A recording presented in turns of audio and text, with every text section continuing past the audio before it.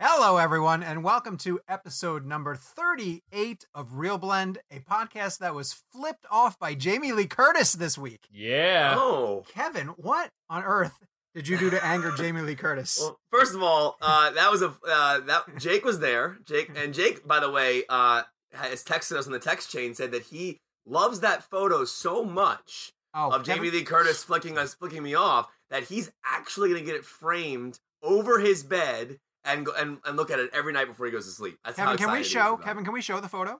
Are we able to show it? If you want to see it? I think Yeah. Gabe has it. Gabe has it ready to go. Gabe has it ready to go.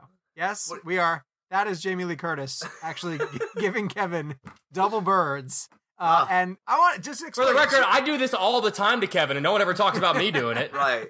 She's not mad at you necessarily, right? No, she wasn't mad at me at all. No, it was. So we. Jake and I will get into the whole thing about Halloween, but essentially the deal was she flipped me off jokingly because she was told she couldn't wear glasses for her junket interview because the lights reflect off of her glasses. So I sat down with my glasses on, which oddly enough, I was very close to stepping into that interview without my glasses. So I do it sometimes. And so that moment wouldn't have happened, which is, it was fun to have it. So, but yeah, when we get into the Halloween portion of this show, because Jake and I have some really cool stories about what we saw on the back lot of Universal when we were there. I'll get into more detail about it. Well, it's an iconic photo, and I love it. I love everything about it because she's so natural and so authentic. She's great. Yeah. She's the best. My name is Sean O'Connell. I am the managing director of Cinema Blend, and I am really sad. Sad today because the last time that we recorded this podcast. Don't do that. I was with Jake Hamilton and Kevin McCarthy all together in Toronto. So now I have to say hello to them via Skype and via Facebook where you guys are watching us. Hello, gentlemen. How are we you? also know that you're Good to see sad. We also know that you're sad because you just genuinely are feel left out because First Man is a masterpiece and you just have yet to come to that realization. That's We all. will get to that also later on in the show. If you guys have not downloaded the Toronto episode, our special 2-hour blockbuster epic recording that we recorded when we were all together at the film festival, please head over to iTunes and download that episode number 37. What are we on? 38? Is that what I just said? I have no idea. Can we say that 21,000 people downloaded that episode? That's of course. Or insane. Kevin's mom 21,000 times. This is true. My mom downloaded it 21,000 times. What a free I'll time say. Jill has. What she had to do was go to different computers to create different IP addresses Right. for 21,000 computers. Worth it. What I love about that is that even though 21,000 people downloaded that episode, that's not even our highest one. Like, I think one of them's over 30, which is great. It's so incredible. So with the three of us talking in text chain frequently about the fact that we can't believe that this podcast is reaching so many people, and we love the fact that everybody's sort of responding to it, including. So when you're at iTunes and you're downloading the new episodes, you can leave us a review. We can read them on the show. We promised you guys we would do that, and we have one for this week. Oh, and the race to 100, right? We talked about 51 star ratings, or 51 star ratings. We need to get to 100 by the end of the year. Jake has said you guys can't do it. Kevin and I believe in you. I just think that's asking a lot. Well, I demand a lot. Of You know, our listeners. I'm aware. I'm going to revert back to a Jake line that he uses on people when they say something negative. Yeah. He goes, "Not with that attitude." Exactly. So, Jake, a little taste of your own medicine there, my friend. Every time someone says something negative, he goes, "Not with that attitude." Well, this review. Listen, I don't like my lines being used against me. All right. This review is from someone named Nyan Cat Forevs, which I don't know what that is. And they called it For the Love of the Game, which I like. That's a nice reference, I guess. That's a strong reference. It's a strong reference. And they say, it's great to hear fellow movie nerds get as excited about films as I and so many of us do. Oh, as I and so many of us do. Again, I need to proofread these before I read them. Kevin, Jake, and Sean are so positive and friendly and don't pretend to be movie snobs. They think some foreign language film is automatically better than Die Hard or The Dark Knight or any other popular film because it's foreign. Now, hey, listen, we like foreign movies too. We just tend to drift to... And to be fair, like for people outside of America, isn't Die Hard a foreign film? Good point. It's all about perspective. Most critics want to show you how smart they are by hating most movies. These guys want to show you how much they love movies like me by talking about films in such a fun, positive, and informative way. Yes, Sean is sorely misguided on topics like Forrest Gump and Die Hard 2 and Kill Bill. But he loves and Spider-Man 2. You mean the one Kill Bill film? And Spider-Man 2, as you'll find out. But he loves movies, and I love these podcasts. Check them out. So that is from Nyan Cats for Evs, which if you hear this, please drop us a message and explain what that means. But thank you for the review. That's fantastic. Yeah, that was really nice. And anytime someone it takes time to stop what you're doing in a day and write something, even if that took 2-3 minutes. That's 2-3 minutes that you could be spent doing something else. So I appreciate anyone that takes the time to stop and sit like that. So thank you. I also like the idea that I think there's a general consensus around film criticism that I feel like, and again, I'm not pointing any names, but I think there's been a consensus around criticism where like people maybe critics appear to think they're better than other audiences. You know what I mean? Mm-hmm. Where like they're like, oh, I know what I'm talking about because I like this movie and it's better than this movie. I can't like a popular film. So yeah, I like that review has gathered that we are just generally movie lovers and we're not here to appear highbrow or make ourselves think that, oh, this foreign film will never be as good. Yeah, I love that. I love that aspect. Because I mean, listen, we love foreign movies too, as we said. But I think that there is a consensus sometimes of a highbrowness to. Right. Think about it, like what is a film critic? A film critic is two things. One, someone that has an opinion, which everyone is, and two, someone that I'd argue in any topic has done enough homework to justify that opinion. Right. So if you have an opinion about a movie and you know enough about a topic in order to back it up, then boom, you're a critic. Some people are fortunate enough so that their voice reaches a little bit further than others, but it doesn't take that much to be a critic. All it takes is a little knowledge and one hell of an opinion. Yeah, I remember when I first started off in like 2005 or 6, whatever year the first Transformers movie came out, which I absolutely love that movie. I love the first. That was on my top 10 list that year. It was in my top 10. So and I remember somebody at the Critics Circle in the DC area essentially came to me in the idea that hey, when you're making a movie list, you probably shouldn't put like something like Transformers on there. And why did he think he had a right to tell you that? But that is a consensus. Again, that is a general idea of a critic, right? So like a Transformers or a Fast and Furious, how can that possibly make a top 10? So no, but that actually is a thought process among critics. So some critics that think that certain films like that shouldn't be on that list. But again, our lists are favorite. And I can't remember what year it was, but Fast 5 was probably in my top 10 that year. I love the Fast and Furious movies. So again, that review that Sean just read, I think I'm glad they picked up on that. That's because it wasn't something we ever intended to show. It's just we're just being ourselves. But I'm glad they saw that. That's all. Well, this week's episode, we're going to go through news. We have a ton of trailers we want to react to. Kevin and Jake are going to talk about the fact that they went out to Halloween and did the junket interviews for Halloween. And the boys are going to talk about life itself. In a non-spoilery type deal. I don't get to see that until Wednesday here in the market, so I'm looking forward to those guys previewing it.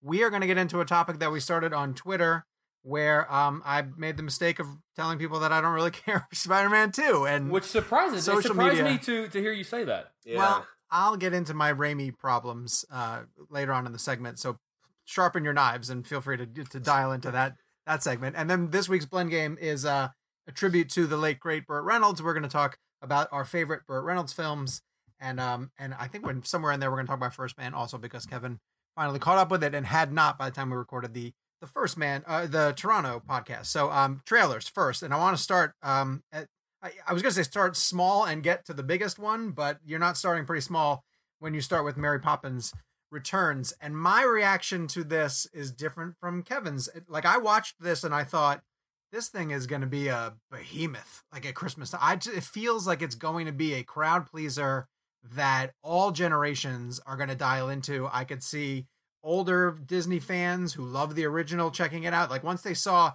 that trailer was kind of peppered with Angela Lansbury, Dick Van Dyke, Meryl Streep. Like I could see my mom seeing that trailer and be like, oh, I'm going to buy a ticket to that right now. And I never go to the movies. Versus, Lin-Manuel Miranda and Emily Blunt and capturing the nostalgia of that first movie. When you counter program it with something like Aquaman and the animated Spider-Man movie and Bumblebee, which are kind of, it's weird to call them niche, but they're going after sort of the genre audience. Mary Poppins looks to me like that typical 4-quadrant blockbuster that's just going to crush. But Kevin, you were a little bit meh on it. You said no. Well, here's the thing: like when you're comparing it to the Aquaman trailer, in the regard, it is a amazing trailer compared to the Aquaman trailer. But again, we all know trailers can be deceiving. I just wasn't permission blown to away. come aboard. Yeah. That's still my favorite line. Yeah, I'm sorry. Go ahead. No. I mean, but I think the Mary Poppins trailer is fine. Nothing in that trailer made me like stand up and go, man, I really got to see that. I mean, listen, I love Lin-Manuel Miranda. I think I saw him on Hamilton, Broadway. I loved his work in Moana. I think Emily Blunt is one of my favorite actresses working today. Dick Van Dyke was in the trailer. I mean, listen, there is a lot in that trailer that I liked. I just watched it, and when it ended, I said, cool. Looks fine. I mean, I mean, there was no like negativity in regards to. I didn't go, man, that looks terrible. I mean, I love the shot of her coming down. I love her walking into the house. I love that shot of her looking at herself in the mirror, and then she stays in the mirror and then walks away. There's good stuff in there. I just wasn't floored by the trailer. But I'm gonna see it, and I guarantee you it's gonna be good considering the cast and who's involved. I don't know, Jake. Did you love it, or were you just kind of like, eh? Here's what I'll say. So I'll preface it by saying I am a sucker for what people now refer to as nostalgia porn. Like, Sure. Disney sort of tapping into your childhood and trying to make you feel like a kid again. When the Christopher Robin trailer came out, I was sold.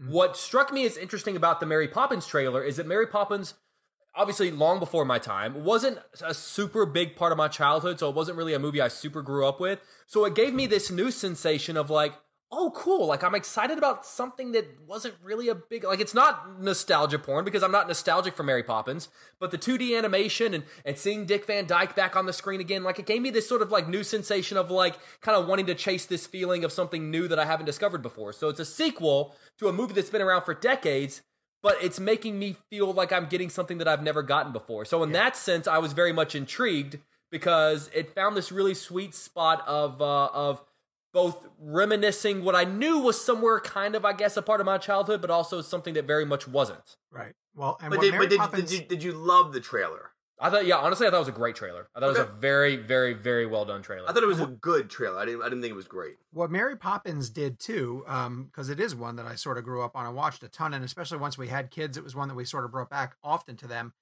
Is that Dick Van Dyke and Julie Andrews? Their talent is like unquestionable. Like it has these huge musical numbers, great big song and dance. It dials into when a musical is clicking on all cylinders, and it just has this energy to it. And so, Jake, I think you're right. The nostalgia will lure some people in, but then I think like the talent of Lin-Manuel Miranda and of Emily Blunt is what people are going to come out saying, like, oh my God, like those two were just fantastic. Is he not, and no knock to Miranda, because I literally have a picture of him and myself framed on my wall in my apartment. Is Lin-Manuel Miranda, is he like really a box office draw? Like, is that someone that's going to get people to go to the movies? No, but when I went to Moana, and I think the first time I saw Moana, I wasn't even sure. No, I must have known he did the music. You would have known that. You're very smart, Sean. I can't imagine you would. The songs blew me away. Like they were so incredible. And if he wrote the original music for this, I'm way on board for that. Am I the only one at the end of the trailer when she like flies back into that bathtub that immediately went to the scene in Quiet Place? I don't know why. I didn't even think about that. I just jumped.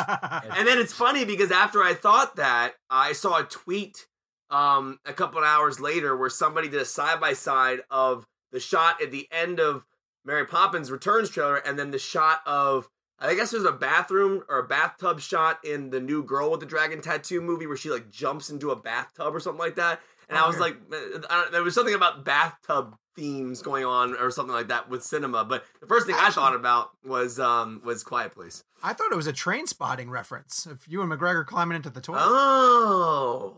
I figured that was Rob Marshall's nod to Trainspotting. Could you imagine if they threw a Trainspotting reference and like one of the most disgusting scenes in the history of cinema? I want Rob Marshall to come out and say literally, yeah, that was my Trainspotting nod. I'm glad you picked up on it. I can't remember who it was either Danny. I think it was Danny Boyle. I asked Danny Boyle at the Steve Jobs junket how they did that shot. It's really crazy because obviously he's not diving into it, but the perspective of it, it's so horrifyingly disgusting. That toilet, I'll never forget it for the rest of my life.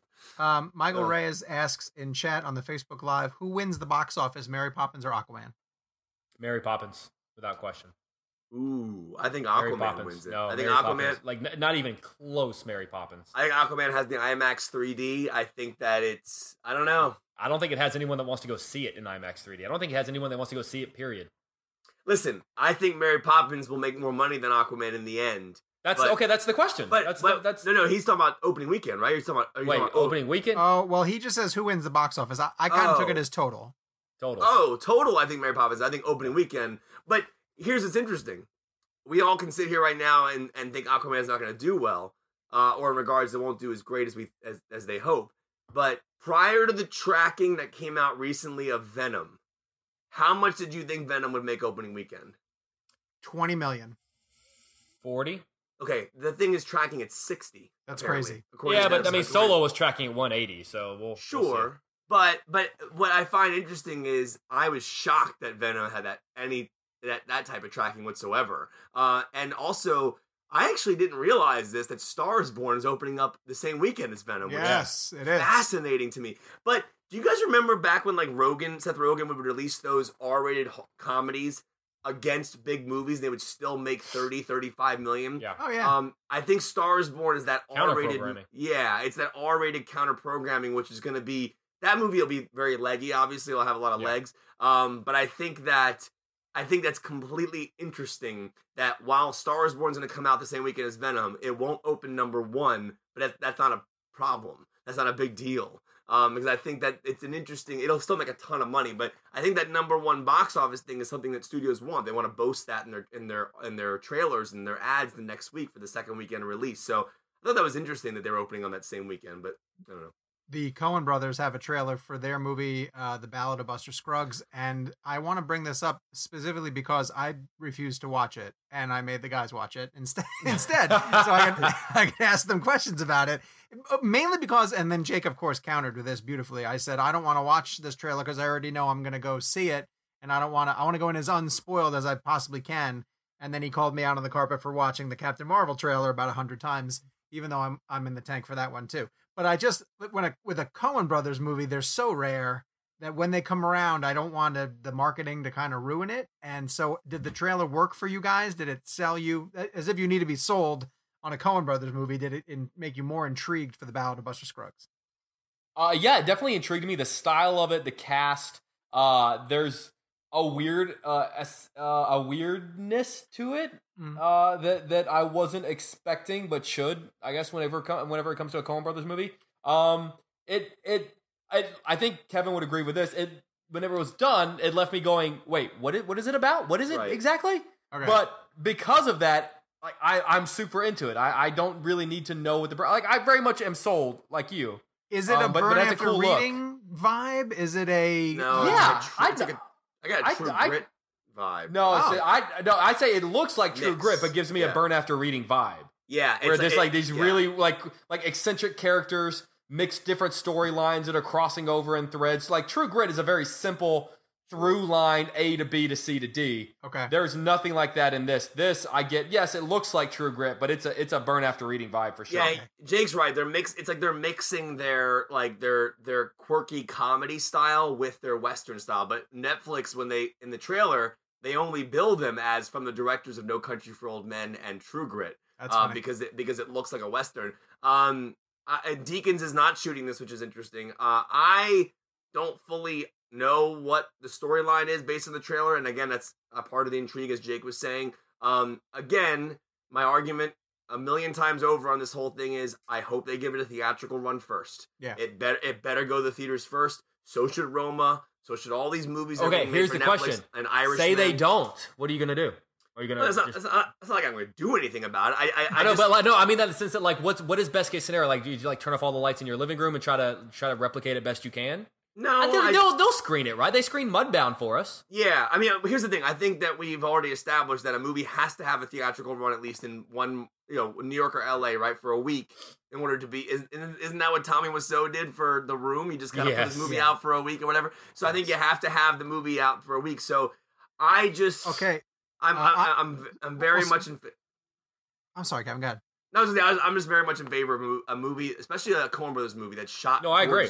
Gorgeously is the way it is, and I'm hearing from a lot of people who've seen Roma which I haven't seen yet, and I love Alfonso Cuarón, that it needs to be seen in a theater. And yes. I'm very concerned about audiences watching it first on Netflix. Here's the thing. I love Netflix. I am all for Netflix giving platforms to filmmakers. I am all for them making movies. But my opinion is that you put your movie out for a week, maybe a week. Just give it a week in theaters, then put it on your streaming service. Because I feel like a film like Roma, and I haven't seen it, but I've heard it's gorgeous.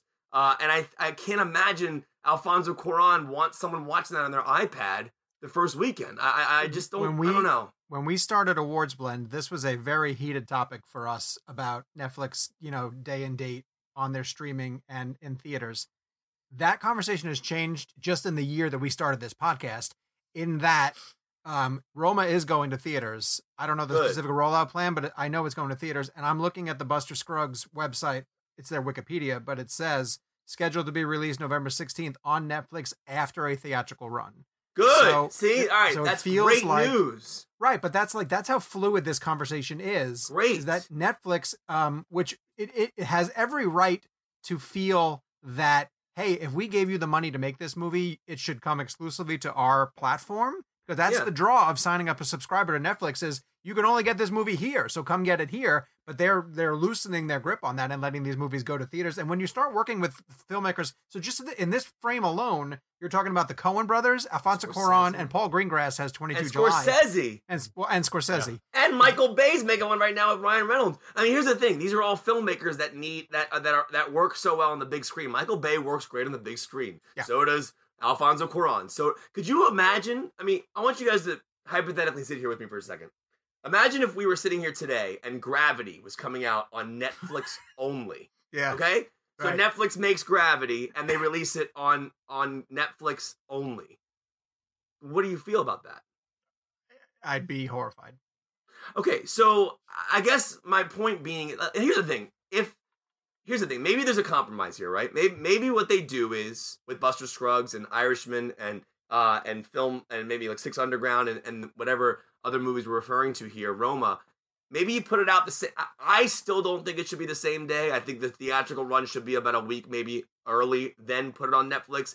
But maybe if the compromise has to be where it goes in theaters and streaming service at the same time, while I don't agree with that, I would feel better about the idea that people have the option to go to a theater. Yeah. So I think that listen, I have very hardened feelings on this, and I get a bit emotional about it because I'm a big theater guy, but I understand the times we're in, and I love Netflix for giving filmmakers opportunities to do things. But when you're bringing in big guys like that, big people like that, big filmmakers, women or men, whatever, give them a theater option for people. I mean, I want to see Roma on the big screen. I'm sorry, I don't want to watch it on my home TV yet. I'll watch it at home later on, but I want to watch it at home. I want to watch it on the big screen. Let's get to the big trailer this week, which was today, Captain Marvel, the first Marvel movie of 2019, the first one to come post-Infinity War, and yet it's set in the 1990s. It will have threads that connect the current story because we believe that Captain Marvel will be really important to Avengers 4. I already said to Jake before the show started, I probably watched this 20 times before the show started. We've done breakdowns. Are you sold yet after watching it 20 times? You finally sold? I guess I'll go see it. This should be fun. No, you know what really I got caught up in today? And this was the theme for Captain Marvel before this, of the first female led solo Marvel movie. And at the time I was like, I don't know if that's really necessarily fair, because that shortchanges a little bit to me what Scarlett Johansson and Elizabeth Olsen and actresses have done in these movies, but today the way, and it was that transition from, her to a hero. And I was like, oh, you know what? I do actually totally understand that this is a focused solely on a female lead. And, I should have picked up on that a lot earlier, and it's not shortchanging necessarily what these women have done in the MCU prior to this. This is a big deal. And to see Brie Larson was a hero on Twitter all day today, just reacting to everybody reacting to her trailer. She uses social in a fantastic way to keep the positive vibes going. What did you guys think of the trailer? Again, not that we need to be sold on Captain Marvel necessarily, but do you think it looks like something different from the MCU? I think it sort of lines up with everything. I really dig the vibe of the 90s. honestly, as a compliment to Kevin, the first thing I thought of whenever I saw Blockbuster was like, I just imagined Kevin like running out and being like, "What the hell was that?" But I love that we're gonna. Hopefully, that will shake things up a little bit. I'm a big Brie Larson fan. She looks like she's fantastic in the role. To be fair, like I am not familiar with that character at all. So I feel like I'm not quite in the right place to say whether it looks right or not, but it looks fun. It made me want to see it. I think it fits perfectly in line sort of with the other Marvel movies, and if it's the appetizer before Avengers 4, then bring it on. Yeah, I mean, the trailer was cool. I was talking to my wife about it. I wasn't blown away by it, but it was a good trailer. The editing was great. The music was great. The Blockbuster thing was awesome. That made me really happy. That was the best part of the trailer. One of the things I found interesting, and I think Sean, I saw you retweet this first, and then I saw it end up as a GIF again. There's these really cool edits of like her younger and getting older and becoming the hero, and these like quick cuts that are really well done. And then there's that close up of her hand kind of clenching. But my wife and someone else pointed this out too, that it's very similar to an edit apparently that happened at the end of Buffy the Vampire Slayer. There's a in the series finale, there's a similar, and I guess a lot of people were catching on to the choppiness of the way it was cut. I mean, there's listen, I thought the de-aging of Sam Jackson looked amazing. I was very impressed by that. It's a cool trailer for sure. Nothing in there like blew my mind, but again, we are coming off the heels of Infinity War, so it's kind of you're dealing with that's kind of where our minds are right now. Like we want to know what the heck's going to happen in the next MCU phase, but this is taking place prior to that, so it's a bit of an interesting thing that we're going to go backwards. But I think it's going to be fascinating to see, and I'm assuming that they're going to catch up to Infinity War somehow at the end of this movie with a stinger or something. I don't know what they're going to do. I think it has to explain where she's been this whole time, since we've had so many, especially the Battle of New York in the first Avengers movie. If Nick Fury doesn't call her during that, you have to sort of explain why hasn't she been called when Ultron was about to tear the planet in half. That's a great point. You're right. At the end of Infinity War, that call that pager drops down and he's calling Captain Marvel. You're so right though. Like maybe you're right. Maybe they'll explain in the movie that maybe she wanted to take a break from all this, or she just wanted to be, or maybe she was dealing with something horrible and she had to. And I bet you $1 million there's gonna be a scene. Or someone at Marvel right now is listening to this podcast and going, "Holy crap, we've got to go reshoot." But to point out, messed up. To give Sean credit though, now I'm like my mind's racing. I bet you there's gonna be a scene in the movie where she says to Sam Jackson, "Listen, I need to get out of this. Only message me if you ever truly need me." Or when I have no idea. Because then it would give more weight to him calling her at the end of Infinity War. Right. Yes. Or she Sean, do you know enough about the character to give me like, I don't want to take up too much time, but to give me like an elevator pitch? I'll give you a really quick elevator pitch. She was a Air Force pilot who encounters. So there's a space race, a race of space aliens, not space race. That's First Man. We'll get to that in a minute. Called the Kree, and she gets there's an explosion of Kree technology that infuses her with Kree powers. So she's half human, half alien, and so most of her adventures take place in cosmic realms. And the way that this movie is going to start, we're not going to get a true origin in that when the movie begins, she'll already be a Kree fighting in space alongside this group called the Star Force. And there's a bunch of the characters from that. And the Kree fight the Skrulls, and the Skrulls can, and this is what I find really interesting for what they can do in the MCU. The Skrulls can look like anybody. They're supposed to be able to just mimic different personalities. Punching an old lady. Hence her punching an old lady. So there has been some theory that Marvel might have a Skrull that's been planted like in the Avengers cast from the beginning. Ooh. And that, as part of the Captain Marvel and her joining Avengers 4, she's going to out somebody who's been a Skrull this entire time. Ooh. Are we led to believe that she's that Captain Marvel is the one who can stop Thanos? Is that kind of where we're headed? She is going to be the strongest character in the MCU. Like for all her different powers and even just her brute strength, she will be the strongest. So I think we had this conversation on one of the earlier podcasts that there's another Infinity Gauntlet out there. It's on the Peter Dinklage planet, and that Thanos was the only one strong enough to wield it, but Captain Marvel would be the only one on the hero side strong enough. Like if Captain America put on the Infinity Gauntlet, it would probably kill him. But Captain Marvel could probably wield the Infinity Gauntlet. Two things, and Gabe, make a note of this if you can. One day we need to do like an MCU blend and like break down our favorite scene in an MCU film all together, or maybe a favorite MCU film altogether. I think that'd be cool. But so one other question, and forgive me if I'm bringing up a question that we don't really know how to answer, but my anchor today was telling me, and I didn't know this, and I think I've asked this before on the podcast. I still don't really fully understand it. What is the DC Comics Captain Marvel? I'm confused by that. The Shazam, the character of Shazam actually went by the name Captain Marvel. Okay, so and is there going to be any reference to Captain Marvel in Shazam, like in the sense that he is Captain Marvel? I don't think so, and I think primarily because DC knows that there's a Captain Marvel movie coming, and so that would just create such a headache. What is there like a moment in the comics where he goes, I'm just gonna go by Shazam and not Captain Marvel? It's such an interesting. How would even Captain Marvel have made its way name wise into the DC comic universe? That I do not know. So interesting. For that, people need to go to Hero Blend, which is another podcast on the Cinema Blend Podcast Network. Hosted because that one I do not know. Hosted by Eric Eisenberg.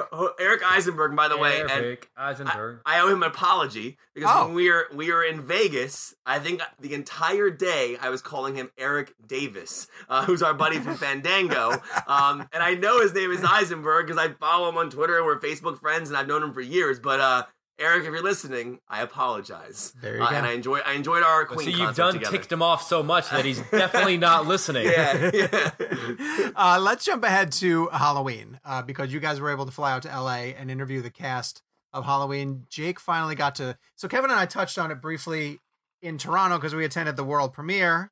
And wait a second, we made it this far into the episode and have not mentioned the fact that this amazing woman made this name drop chart for us in the Toronto episode. Yes. Kimberly, who is listening from Oregon. Yeah. We, in the Toronto episode, where we mentioned the Halloween world premiere, we reached this staggering level of name drops, even by the three of our standards, which is embarrassingly grotesque, and said, if anyone's listening to this entire episode, of which we would have been surprised if you did, that you made the whole thing and can count the number of name drops that we had, please send us the total, and then we'll try to get you something really nice. And this amazing listener, Kimberly, sent us a Google spreadsheet, and it was like two different columns. She's a teacher, of course, and two different columns of name drops that implied that we actually met the people versus other name drops where it was just people who were mentioned in conversation.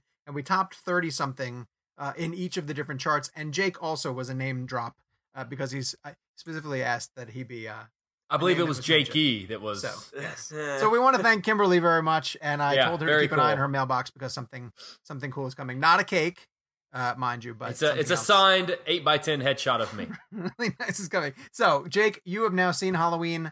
Give us your quick reaction to it. Liked it quite a bit, actually, and like it more the more I think about it. A few little hangups I have, a few little things that sort of keep it from maybe crossing that threshold into like, holy crap, this is a game changer. That being said, a really worthy sequel to Halloween probably feels the truest to Carpenter's original. Yep. Not saying much, but by far the best sequel. Yeah. And some really, truly strong moments that both harken back to 1978, but then also are very reflective of where horror is today.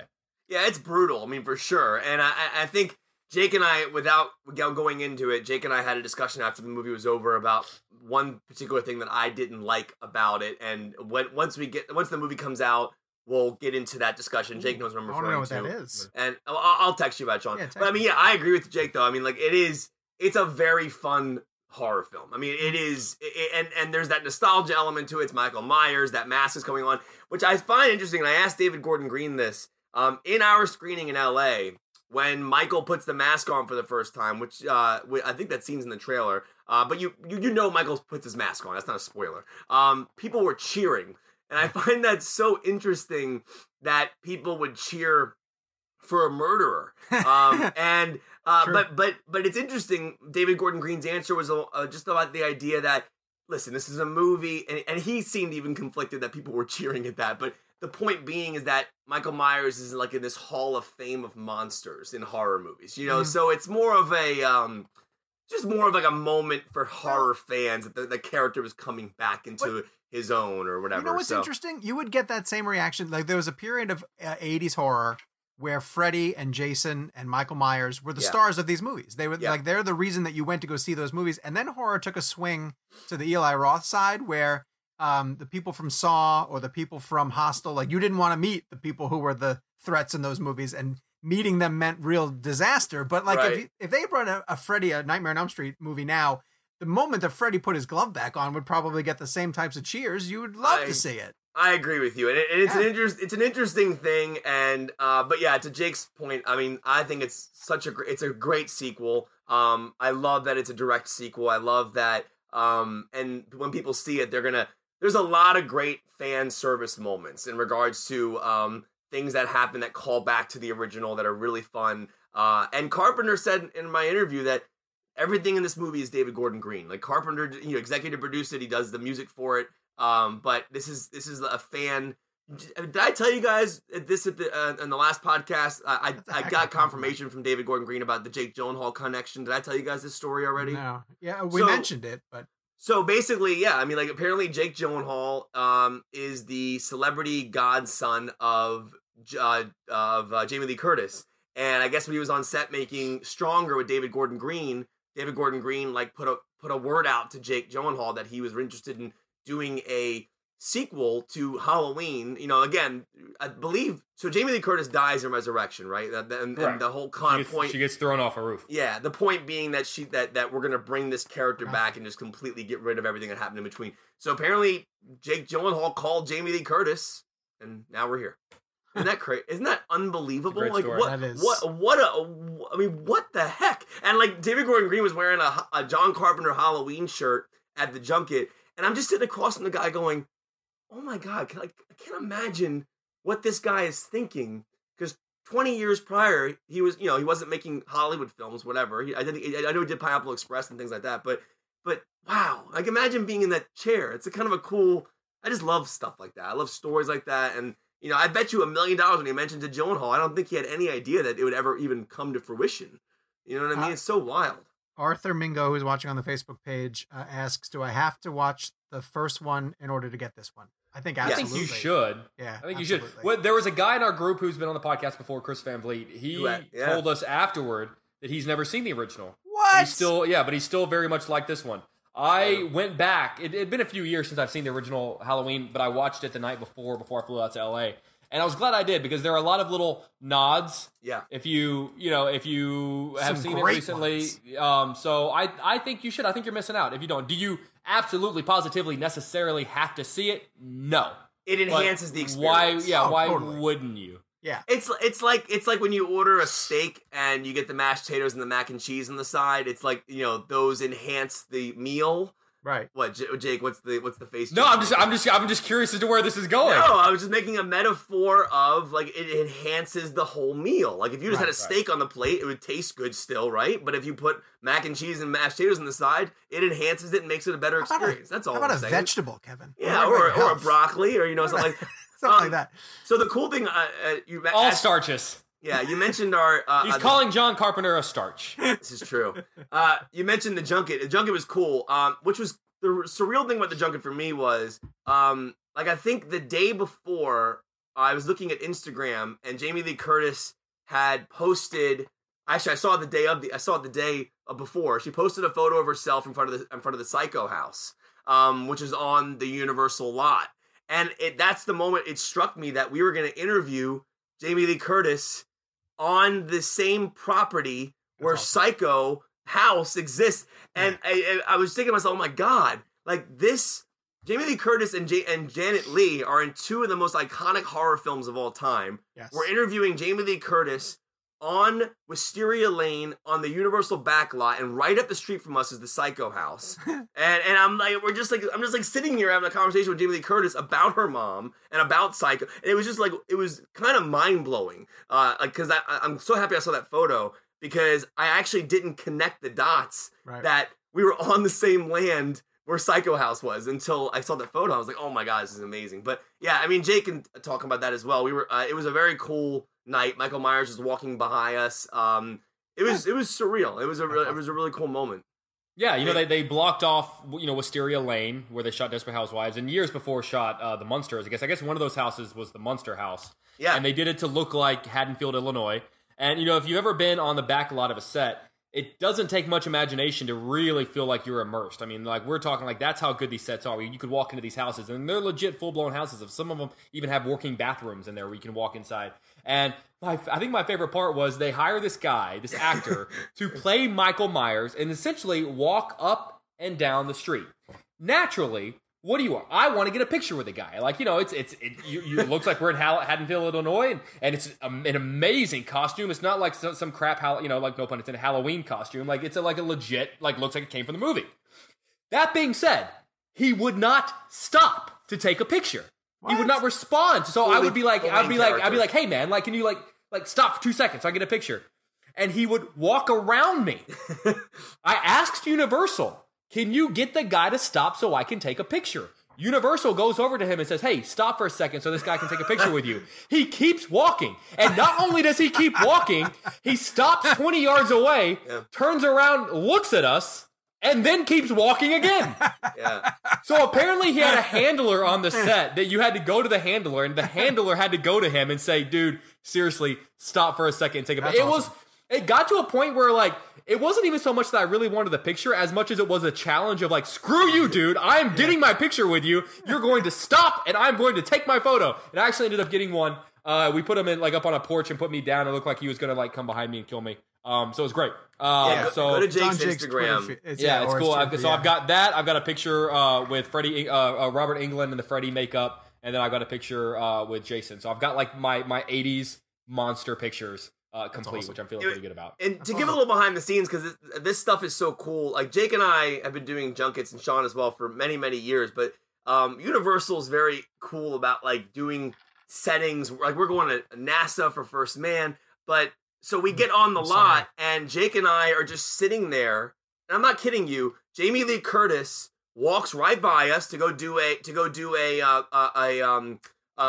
roundtable interview, and then John Carpenter's just sitting right in front of us, and no one's talking to him. And I looked at the Universal person. I was like, oh my God, can I go get a photo with him? And he's like, yeah, not right now. Wait till the interview and do it there. And then I found out later on, John Carpenter was like, why isn't anyone talking to me? And he was just like standing there. Just nerding out. Which is a question I often asked in high school. Yeah, but it was pretty surreal though. I mean, like we're on this same spot, and 40 years later, and I brought my William Shatner mask with me that they turned into the Michael Myers mask. So I had a cool moment with Jason Blum where Blum didn't know the full story behind the Shatner mask becoming the Michael Myers mask, and I was nervous because I pulled the mask out and I could see John Carpenter going, okay, here we go again with this story, because it's been a story that he's probably been telling for 40 years, that they, the costume designer had to go out to a party store and buy the William Shatner mask for like $2, which then became the Michael Myers mask. But Jason Blum saved that moment for me because Blum wasn't really too familiar with the full story. So Carpenter literally was touching the mask and explaining to Blum where they changed it to become the Michael Myers mask. And he said the best thing, he said, this mask looks nothing like William Shatner. It's just a really scary mask. And that's kind of how it became that. So it was just a bit of a, and then Carpenter was doing the theme music. It was just a weird moment for all of us, I think. It was just very really cool. It's a very cool junket moment, though. Every once in a while, they get outside of the Four Seasons, hotel room corridor, and they let you do something really amazing like that, including this next one, as I transition beautifully to First Man, because the boys are going down to NASA to interview the cast of First Man. And when we spoke about it the last time, I was the only one who has seen it. Kevin has now caught up with it. Jake still has not. Jake, you're going to see it at the junket, I would assume? Yeah, I'll see it at the junket, yeah. Kevin, and this is why I think people listen to us, because we're not just this rah-rah agree, everybody says the same thing all the time. Kevin loves First Man, and I want him to be able to talk a bit about, and so, strangely, I have become the driver of the Why do you hate First Man, Sean? Bandwagon, because why do you hate Damien Chazelle? Why do you hate cinema? That is a snap reaction to everything that happens on the internet. I came back and said First Man was fine, but I had some issues with it. Kevin, I want you to weigh in briefly, because again, we have to remind ourselves that people haven't seen this movie yet, right? And it's including me soon, including Jake. Yeah. But how do we talk about it then specifically without really? I'm just gonna say I love the movie. And I wanted to say two things. One, all that flag controversy. Ridiculous. Just stop with that, okay? Because the flag is on the moon. It's in 2 massive IMAX shots. Yeah. And I haven't. Unfortunately, I did not see the film in IMAX yet. I know that those scenes that I saw it in were in IMAX because my wife saw it at the Cinesphere where you saw it, Sean.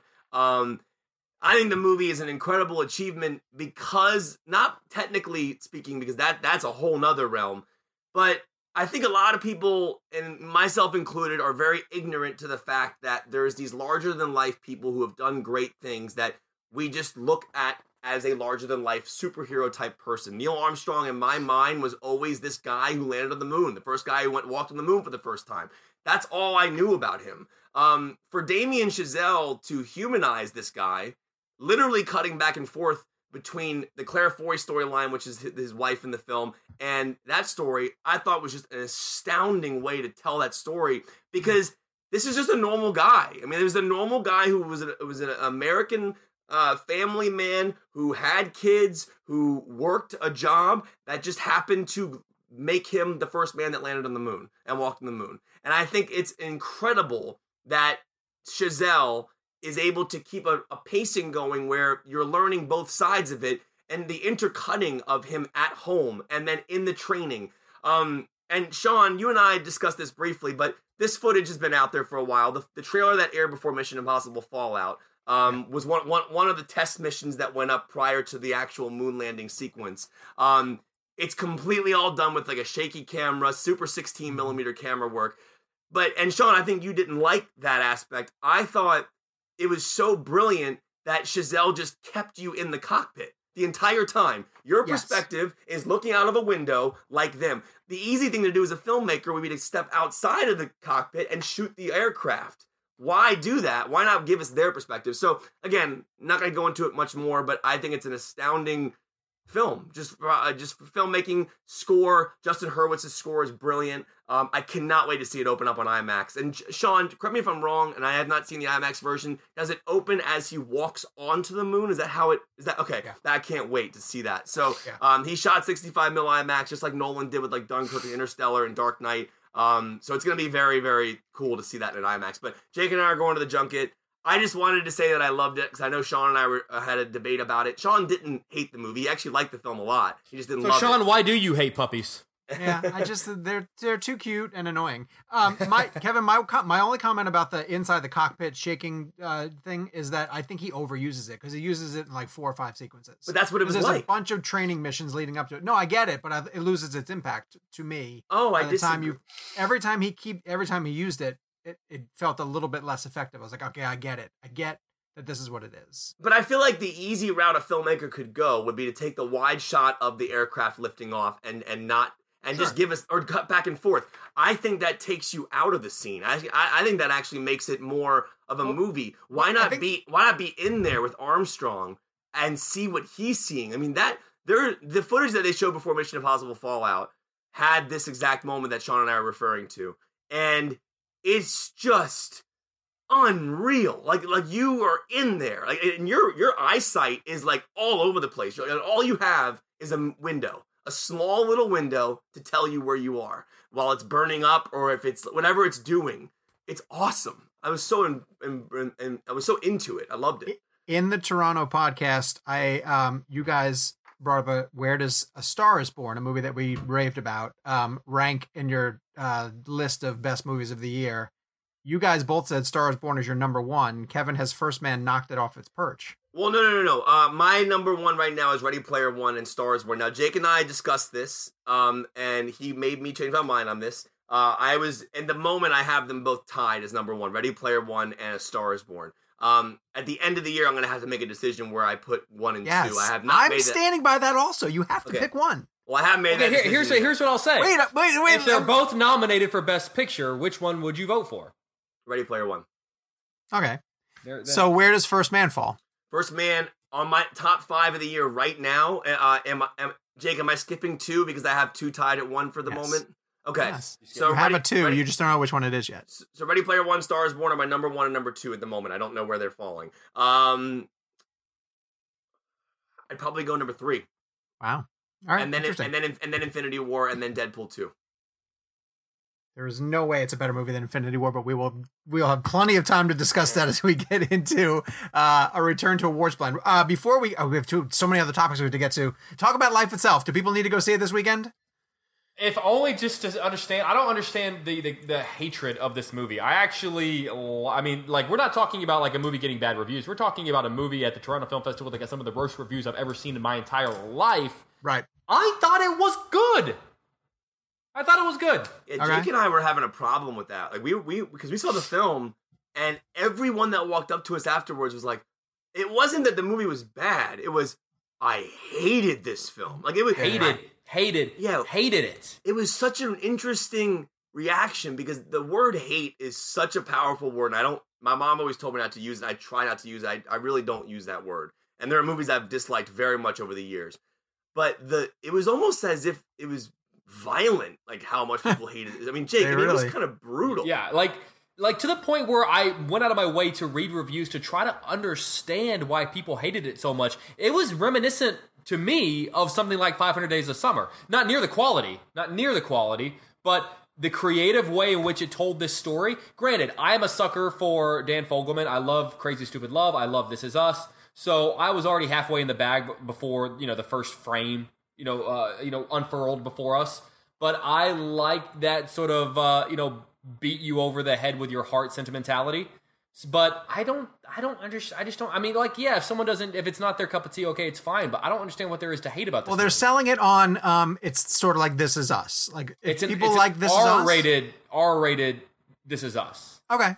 But it's also told in such a way that's nothing like This Is Us. I mean, This Is really? Us sort of jumps in time. I mean, they have fun with narration. They have fun. I mean, there are a lot of elements that really made me stop and go, oh, that's kind of like 500 Days of Summer. Yeah, I mean, the cool thing about Life Itself is that Fogelman is clearly a filmmaking fan, and a big Tarantino fan, a huge one. And in the film, there's oh my god, he told me, I had a phoner with him the other day for 15 minutes. He says his biggest hope is that Tarantino will watch this movie and give him feedback. Because the movie, if you've seen the trailers, you've seen Oscar Isaac and Olivia Wilde dressing up as Uma Thurman and John Travolta from Pulp Fiction. The movie is very well done, and I'm with Jake. I don't understand like it's all I don't it's like the venom. There's like a venom to this movie in regards to the hatred for it. So I like this film a lot, and I'm interested in the people to see it. It's very rated R. It's R-rated for sure. It's like, again, like Jake said, an R-rated This Is Us. But the performances are outstanding. And Jake and I were just gushing over how much we love talking to Mandy Patinkin, who was in a great interview. Very personal stories they were telling us at this junket. I'm for this movie, and I think Jake is too. And I think that we're in the extreme minority, apparently. Interesting. All right, so we'll see how that plays because we're in sort of these doldrums heading into the end of September where you have movies like House with a Clock in Its Walls and Life Itself. And is that the worst title for a movie? It's terrible. It's really. I mean, I'm seeing it tonight, and my son Brennan's really excited to see it. So I think it's geared towards kids. I think they're marketing it to them, but that is really tough. I mean, like take away the quality of the film. I don't know. I haven't given it a lot of thought, but like that's a horrible title. A horrible title. One thing I will give Amblin and Universal credit for. It's a PG film, but it feels like an Eli Roth movie, and I was very impressed that Eli Roth kept his voice in the film, because you're dealing with a film that's geared towards children, as you mentioned, Sean. You'll see how twisted it gets. I mean, it's pretty dark.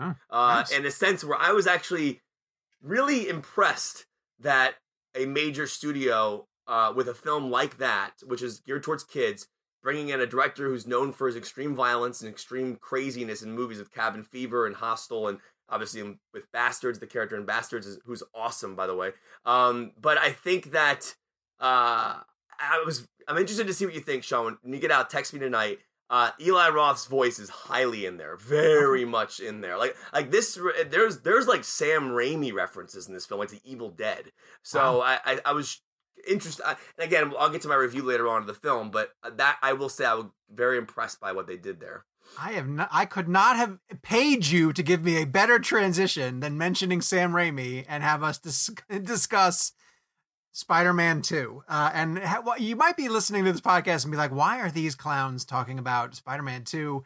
There's not even a Spider-Man movie in theaters at all. But every once in a while, something will go across the Twitter feed and one of us will weigh in with something and it so thoroughly shocks the others. Like it might just be like, oh, Kill Bill's clearly 2 movies, right? Or Sam Raimi's made a disappointing Spider-Man movie. And so Kevin and I not Spider-Man 3.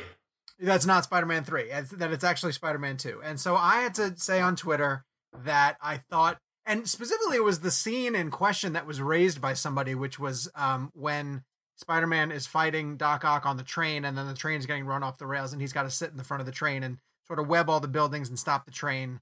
And in doing so, the pressure like forces him to pass out and he has to rip his mask off again because in all the Sam Raimi movies, he doesn't really like Spider-Man. He just wants Tobey Maguire. So Spider-Man's always taking his mask off constantly in those movies to the point that they're never actually really Spider-Man movies. They are Tobey Maguire in half of a Spider-Man suit. So he rips his mask off. You couldn't give this perspective without throwing your opinion in, could you? No, not at all. You were doing so great. Like you were setting up the storyline, and then all of a sudden you just cut right to the chase. Like so, this is not. He hates Spider-Man. I mentioned. That I've been looking forward to this segment. I wish I had popcorn because I genuinely am looking forward to just sitting back and watching you two go at this. And Kevin thinks this is one of the in the ranking of all time best superhero movies of all time. You think 5. Top 5? Okay. Best superhero movies ever? And he's not Jake, he's not the only one that says that. Like there are people who said it is like they said it might be one of the best superhero movies ever made, in which case then I started returning fire with like rattling off Logan and Batman Begins and Richard Donner's Superman and Infinity War and probably, Guardians of the Galaxy, the first Iron Man. Like you can go through, there's so many of them now that Dark Knight. it doesn't Dark Knight. It doesn't hold its place anymore. So, but specifically what I wanted to characterize, and Kevin said it, and he's 100% right. He comes at this movie from the perspective of judging a movie, and I come at it with all the baggage of being a lifelong Spider-Man fan, and I think we just view them differently.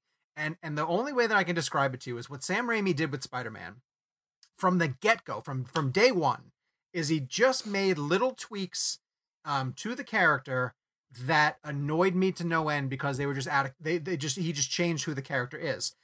His webbing, he doesn't create his own web shooters. He doesn't use his own scientific mind to create his own web shooters. His webs just come out of his hands for some reason. There's no reason for it. There's no explanation for it. He takes this classic Gwen Stacy storyline, which is when the Green Goblin knocking Peter Parker's beloved girlfriend off the bridge and she dies in the process, and he forces the Mary Jane character into the first movie. And then each of these movies subsequently have been about like, how does Peter save Mary Jane? And whenever Raimi made a tweet like that, I was always like, oh, why? So this is the perspective that I want to put it into for you guys, and I think you can kind of understand it.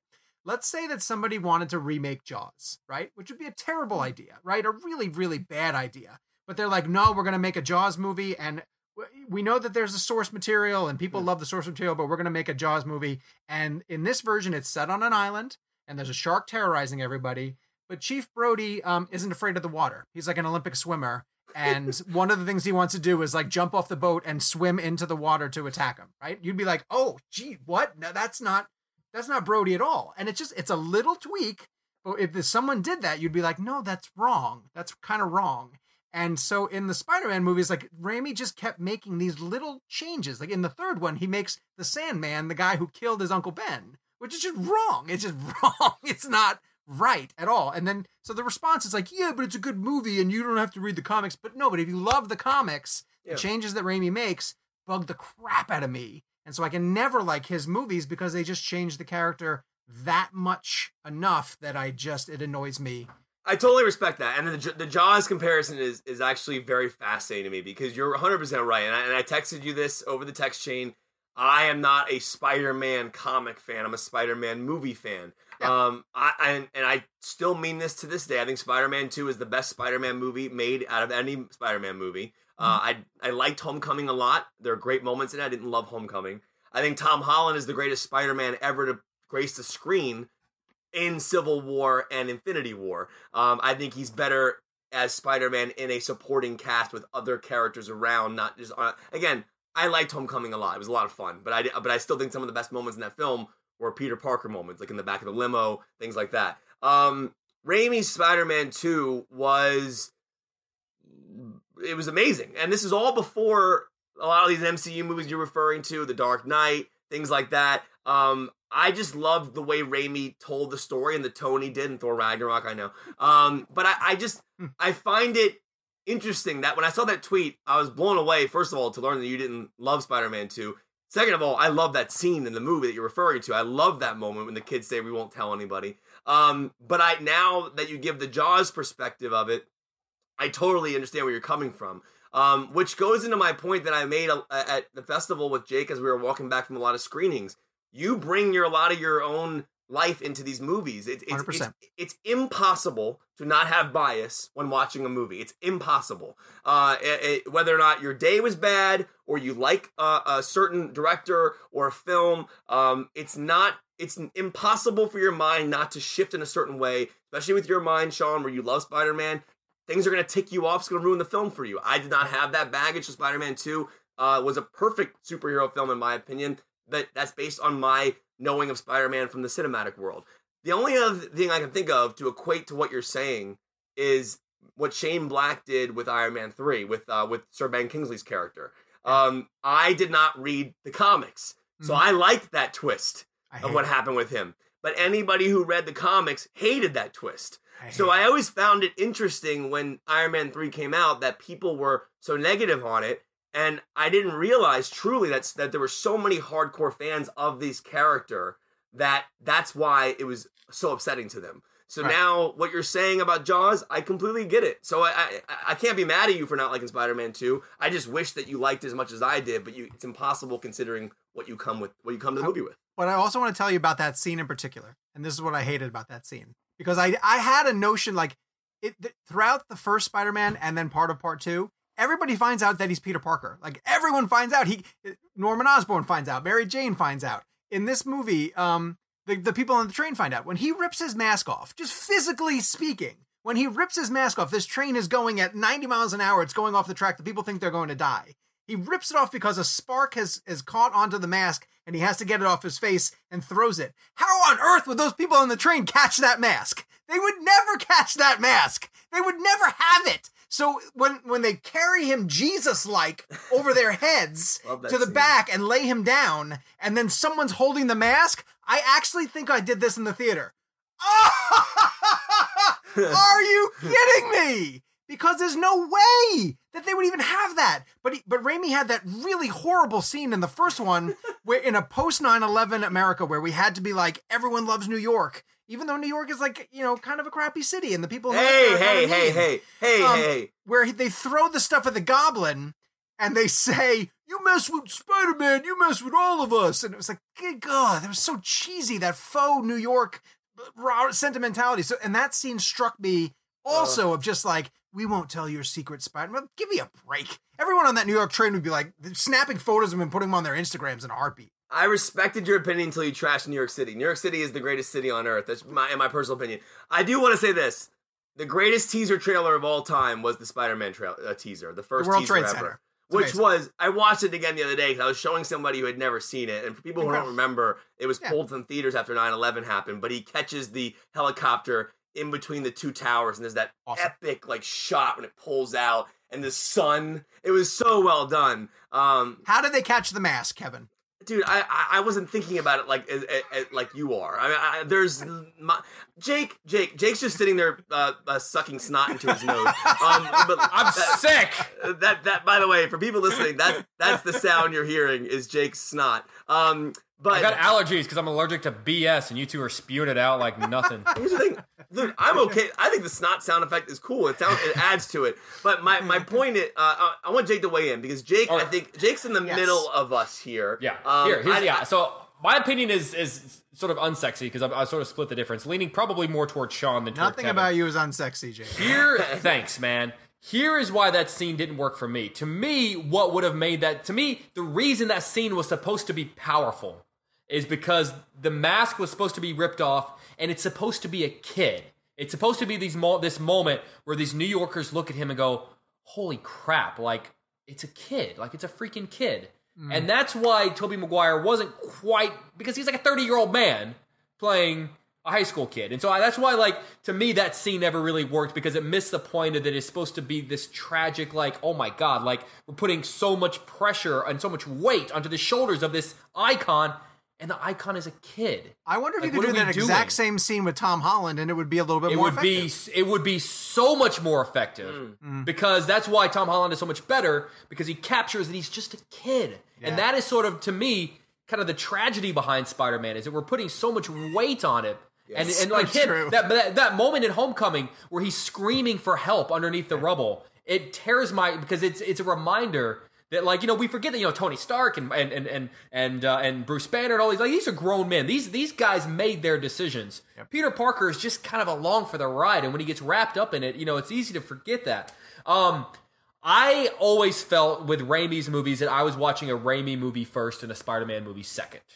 I am not so much. I'm a Spider-Man fan, but compared to Sean, I would by far say a casual Spider-Man fan. So it never bothered me as much. But Raimi always, and I don't know if selfishly is the right word, but he always put himself first. He always put his style first. He was always going to get himself right before he got Spider-Man right. Well, when someone said that one of the best scenes in Amazing Spider-Man 2 is the awakening of Doc Ock, which is that is complete such an Evil Raimi. Dead scene. That is such Evil a Raimi Dead. scene. Yeah, and exactly. It's great. And it's great. So- It is really great. But is that what you want? If you're a director and you're truly trying to capture a character, shouldn't you put yourself aside and get the character right first? But every filmmaker brings their style to a movie. I mean, like, the thing is, we watch The Dark Knight because it's Christopher Nolan. But not to a fault. Nolan brings his style to Dark Knight and chose to do The Dark Knight because he knew that one matched the other. Nolan would never do Spider-Man because he knows that his style doesn't align. If Raimi wasn't able to scale it back a little bit and give us more Spider-Man and less Raimi, then that being said, I like Spider-Man 2. I also agree with the faux, like, post 9/11, like, aren't we all friends in the streets of New York? Kevin, you've been to New York. At what point would anyone be like, hey, go? They'd be like, screw this guy. He's screwing up traffic. I disagree with that. I don't think. Come on. Here's the thing. Come on. That's any major city. I yell at tourists to get out of the way, and I'm in Chicago. Aren't there and they're scenes asking in you for a picture. Aren't there scenes in Spider-Man 1 where, like, where New Yorkers are like don't care that he's like aren't there moments like that in the film? I don't remember specifically. I have to go back and watch. I remember what Sean is talking about, which is like, yeah, that whole you mess with Spider-Man, you mess with us. I understand Jake's point about the younger idea of it'd be very interesting to see Tom Holland in that scene, and to see Sean's reaction to what that would be. But I think that's what Infinity War did well, is it captured that kid idea, and so did That's Civil why War. I don't feel so good, Yeah. Mr. Stark. It became a meme. Oh. That's why. It's Well, because it was effective. Because that moment, okay, imagine that moment, but Tobey Maguire saying it. Nothing. It wouldn't Nothing. work. Well, Downey also sells that really well. Especially when they get up Because of what they set up in Homecoming, which is him Right. saying, if something happens to you, that's on me. That's Yeah. the first thing I thought of Yeah. whenever Tom Holland faded away, was the flashback to that scene in Homecoming. If something happens to you, if they don't milk that for all it's worth in Avengers 4, they've missed a great opportunity. But even when in Infinity War, when they when they finally get up to that spaceship and Downey realizes that Spidey has come along with him, just the parenting mode that he goes into, and this is a one-way ticket. I think he says to Spidey, and then I always love that they just like. They'll go serious and then they counter it with awesome. They'll just counter it with the Aliens reference, and then it just becomes fun again. Like, those guys, the Russos, just bounced that movie so well. It's just I'll tell so you well one. done. There's one, and then we'll move on after this. There's one line reading in Infinity War that captures who Spider-Man is more than the Raimi films and more than the Webb films ever understood. And this is how you know that it's in Marvel's hands and they know what they're doing. Spider-Man is attached to that spaceship and it's reaching the atmosphere and he can't even breathe. Yes. And Stark has to say to him, like, kid, let go. You're going to start losing breath. And he says, you told me to stop the wizard. Like, if you tell Spider-Man do this, he's not going to stop until he does it, right? And he So doesn't even, great. he's so laser focused in like, well, Tony Stark told me I have to do this, so I have to do it. And that's who he is. And He is Holland's the best Spider-Man, no question. Yeah. He is unbelievable. And every scene he's had in Infinity War and Civil War is better than any Spider-Man movie that's come out. I just think as a whole, Spider-Man 2 is the best Spider-Man movie. As a whole, that's all.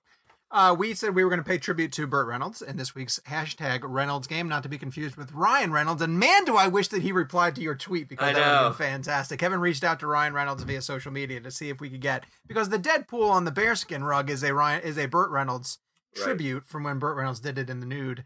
And of course we lost Burt Reynolds recently, which is sad, but I'm sorry, Kevin. No, to be fair, Ryan Reynolds is probably shooting up that Michael Bay movie right now, so he might not have time to get back. He needs to get his priorities straight. Yeah, really. I want him to weigh in on Netflix and theaters also, too. So we are, again, hashtag Reynolds Blend, and I've been told that Kevin gets to go first. So, Kevin, give us your pick for your favorite Oh, I get to go Burt first? Reynolds movie. I had a tough time with this one only because it's been a long time since I've watched a lot of the classic Burt Reynolds movies. But the character that came to mind first was Boogie Nights. And I think I just love, well, one that I love, he's a filmmaker, well, a porn director. But I also I love the way he carries himself in that film.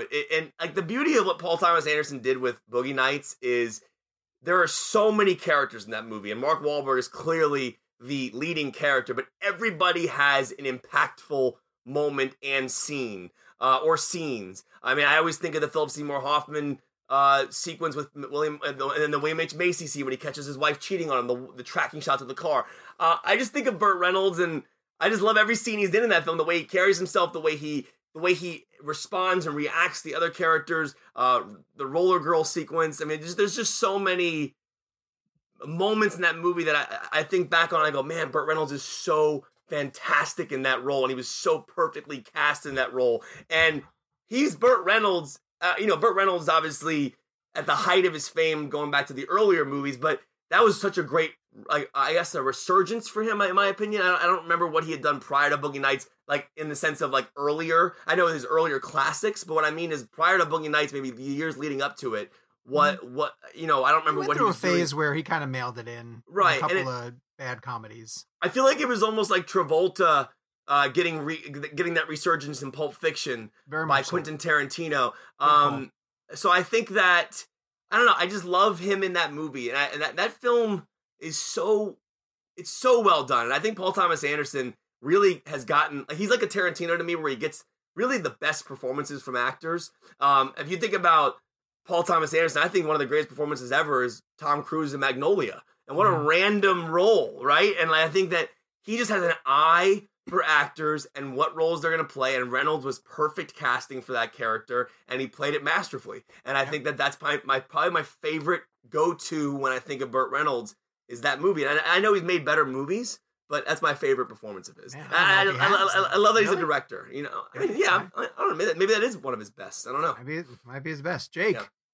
I also chose Boogie Nights. Nice. For a lot of reasons. Here, it's interesting with someone like Burt Reynolds because I didn't grow up with him. Yeah. I sort of watched his filmography out of order. Same. So it wasn't until I had to genuinely sort of stop and think about the order in which he made things and released things, and was at the peak of his career and then dipped down a little bit and then came back with Boogie Nights. Boogie Nights is so completely different than the Burt Reynolds he spent decades convincing audiences that he was. Mm-hmm. And not just character-wise, because it's one thing to take a different character than you've ever taken before, but taking it and then running with it and showing after decades that he still had the skill set to deliver a certain sort of surprising performance. I mean, people that watched him his entire life watched that performance in Boogie Nights and saw things that they'd never seen before. There was no hint of Smokey and the Bandit or Deliverance in there. And there's this, he tap dances between this weirdly comedic role that's sometimes borderline laugh out loud funny, but then also between this really dark, vicious character that is kind of just out for himself. Yeah. And so it's one of those characters that at first, when I first think about the character, I'm like, oh man, what a funny character. And then I kind of stop and go, wait, no, oh my God, no, he's a horrible character. And then I pause and I go, no, but he was really funny in this. And so to me, to go back and forth like that, I don't know who won Best Supporting Actor that year. I know that was Burt Reynolds' lone Oscar nomination. I can try to figure it out while I'm... Oh, he got nominated for that, really? He got nominated. Wow. It's his lone nomination.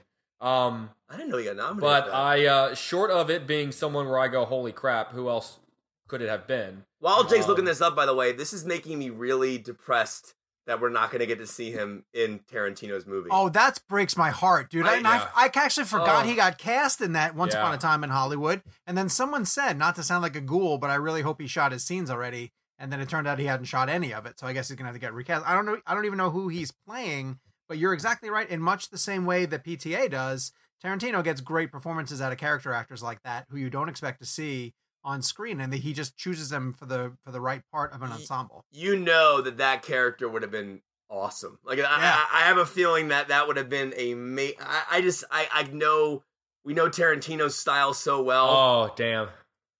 Who did he lose to? Robin Williams in Good Will Hunting. Oh yeah. I don't know, man. Wow. It was Robin Williams, Good Will Hunting, Robert Forrester for Jackie Brown, Ooh. Anthony Hopkins for Amistad, Greg Kinnear for As Good as It Gets, and Burt Reynolds for Boogie Nights. Holy God, what a stacked category. Yeah. That's insane. I don't see. I'm sorry. I can't take it out of Robin Williams' hands. No, I think Williams gets it. Yeah.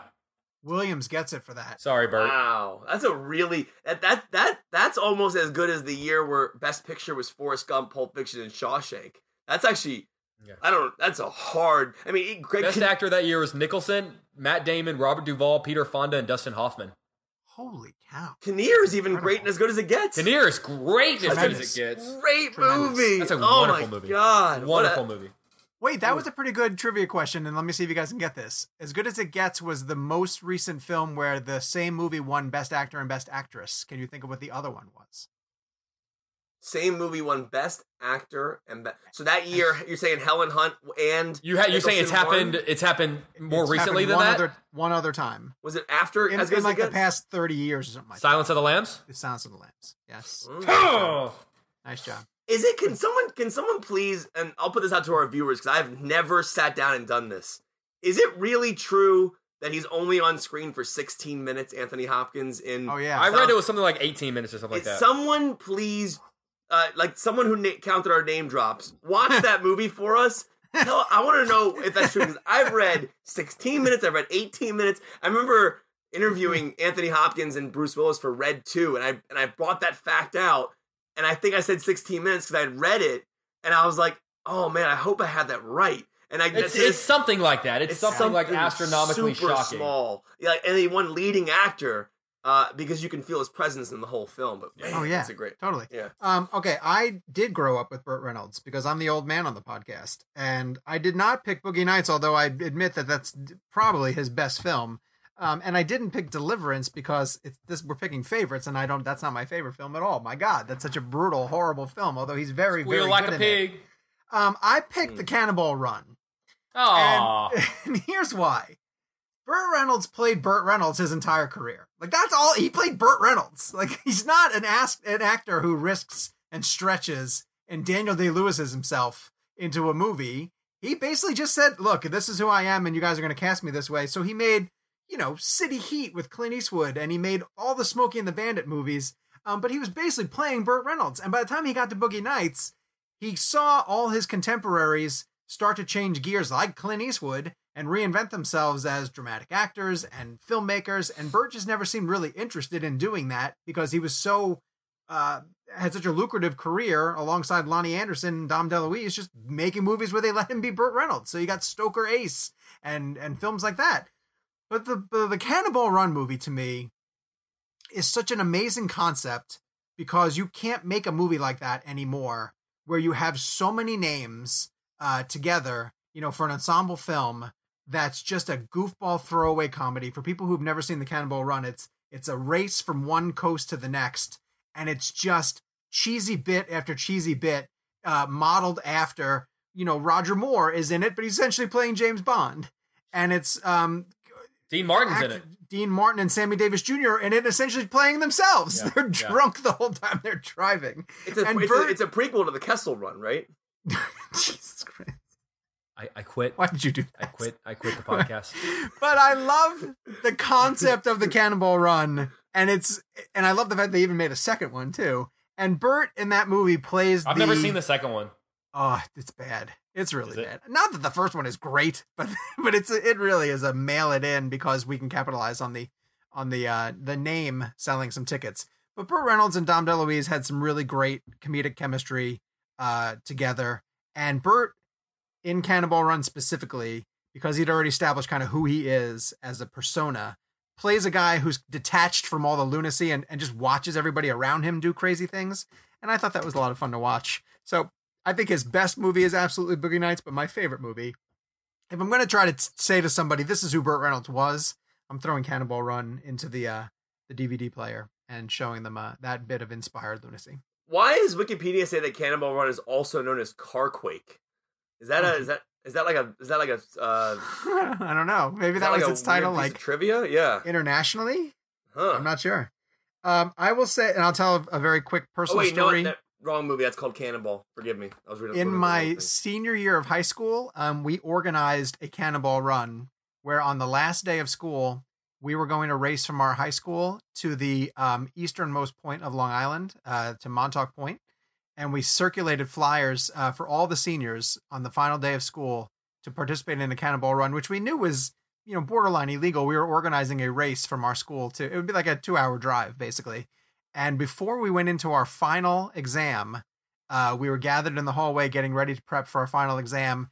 And the principal comes out into the hallway and is holding one of our flyers and calls us into his office and says, "Can we talk to you guys about this? Can we talk to you?" And of course, stupidly, me and 3 of my friends put our names at the bottom of the flyer Well done. of being organized by us, and said essentially he was going to call all of our families and was prepared to call the authorities if we were going to host a race out to Montauk Point. So this was the pressure put on us as we were heading into our final exam, that he basically took all the wind out of the sails of the faux Cannonball Run that we were trying to stage for our senior year. We still went. We just didn't race. And yeah, I know. But except for 2 of my friends who got in a lot of trouble and were not able to make the run. So that was when I pretended to be Burt Reynolds in my senior year of high school. So next week, we have audience picks. Michael Bergeron says The End, which is a really funny and dark Dom DeLuise, Burt Reynolds movie. Chris Falk says Boogie Nights. And then Jason Shipp agrees with me and says Cannonball Run. So there you go. Next week, I wanted to get into comedies, and I wanted to get into the films of Eddie Murphy. Ooh. So let's play. Oh, I know mine. Hashtag Murphy Blend. Because it's a wide range of performances and films. Mine's easy. Right so me. Let's play Eddie Murphy's movies. Really? Jake? Yeah. Mine comes right to me. No, mine's instantaneously. I have a few. Yeah, I know what Kevin's is. I thought what mine was, and then what I thought mine was is what I assumed Kevin's is, and then I start thinking about all the other ones he's done. Remember, we're discussing favorites, not best here, right? Favorite. Okay. Yeah, favorite. Your favorite Eddie Murphy movie. I think I know what Kevin's is. Play along using hashtag Murphy Blend, and you can also do hashtag Kevin's pick. You can guess what you think Kevin's pick is. If you've listened to the show enough, I think you can figure out what it is. Yeah. We will be back next week sometime. We have some travel that we have to work around. I have the Venom junket coming up. Jake's taking a big trip. Kevin's always busy, but we will put on the Twitter feed at Real Blend. You guys can follow us there. We are 297 followers. We're so close to 300. Damn. So be our 300th follower, and I'll have the guy we sent the cake to for the 200th follower send you a picture of the cake that he received. Of said cake. Yeah, of said cake. And go to iTunes, leave us a star rating and a review. We will talk to you guys next week. Thank you so much for tuning in to the Facebook page. Thank you so much for downloading us on iTunes and Spotify and Google Play and all those things. Send cold medicine to Jake. Tell Kevin he's wrong about Amazing Spider-Man 2, about Spider-Man 2, and we will talk to you guys next week. And Dunkirk. This is the story of the one. As a maintenance engineer, he hears things differently. To the untrained ear, everything on his shop floor might sound fine, but he can hear gears grinding or a belt slipping. So he steps in to fix the problem at hand before it gets out of hand. And he knows Grainger's got the right product he needs to get the job done, which is music to his ears. Call, click Grainger.com, or just stop by. Grainger, for the ones who get it done.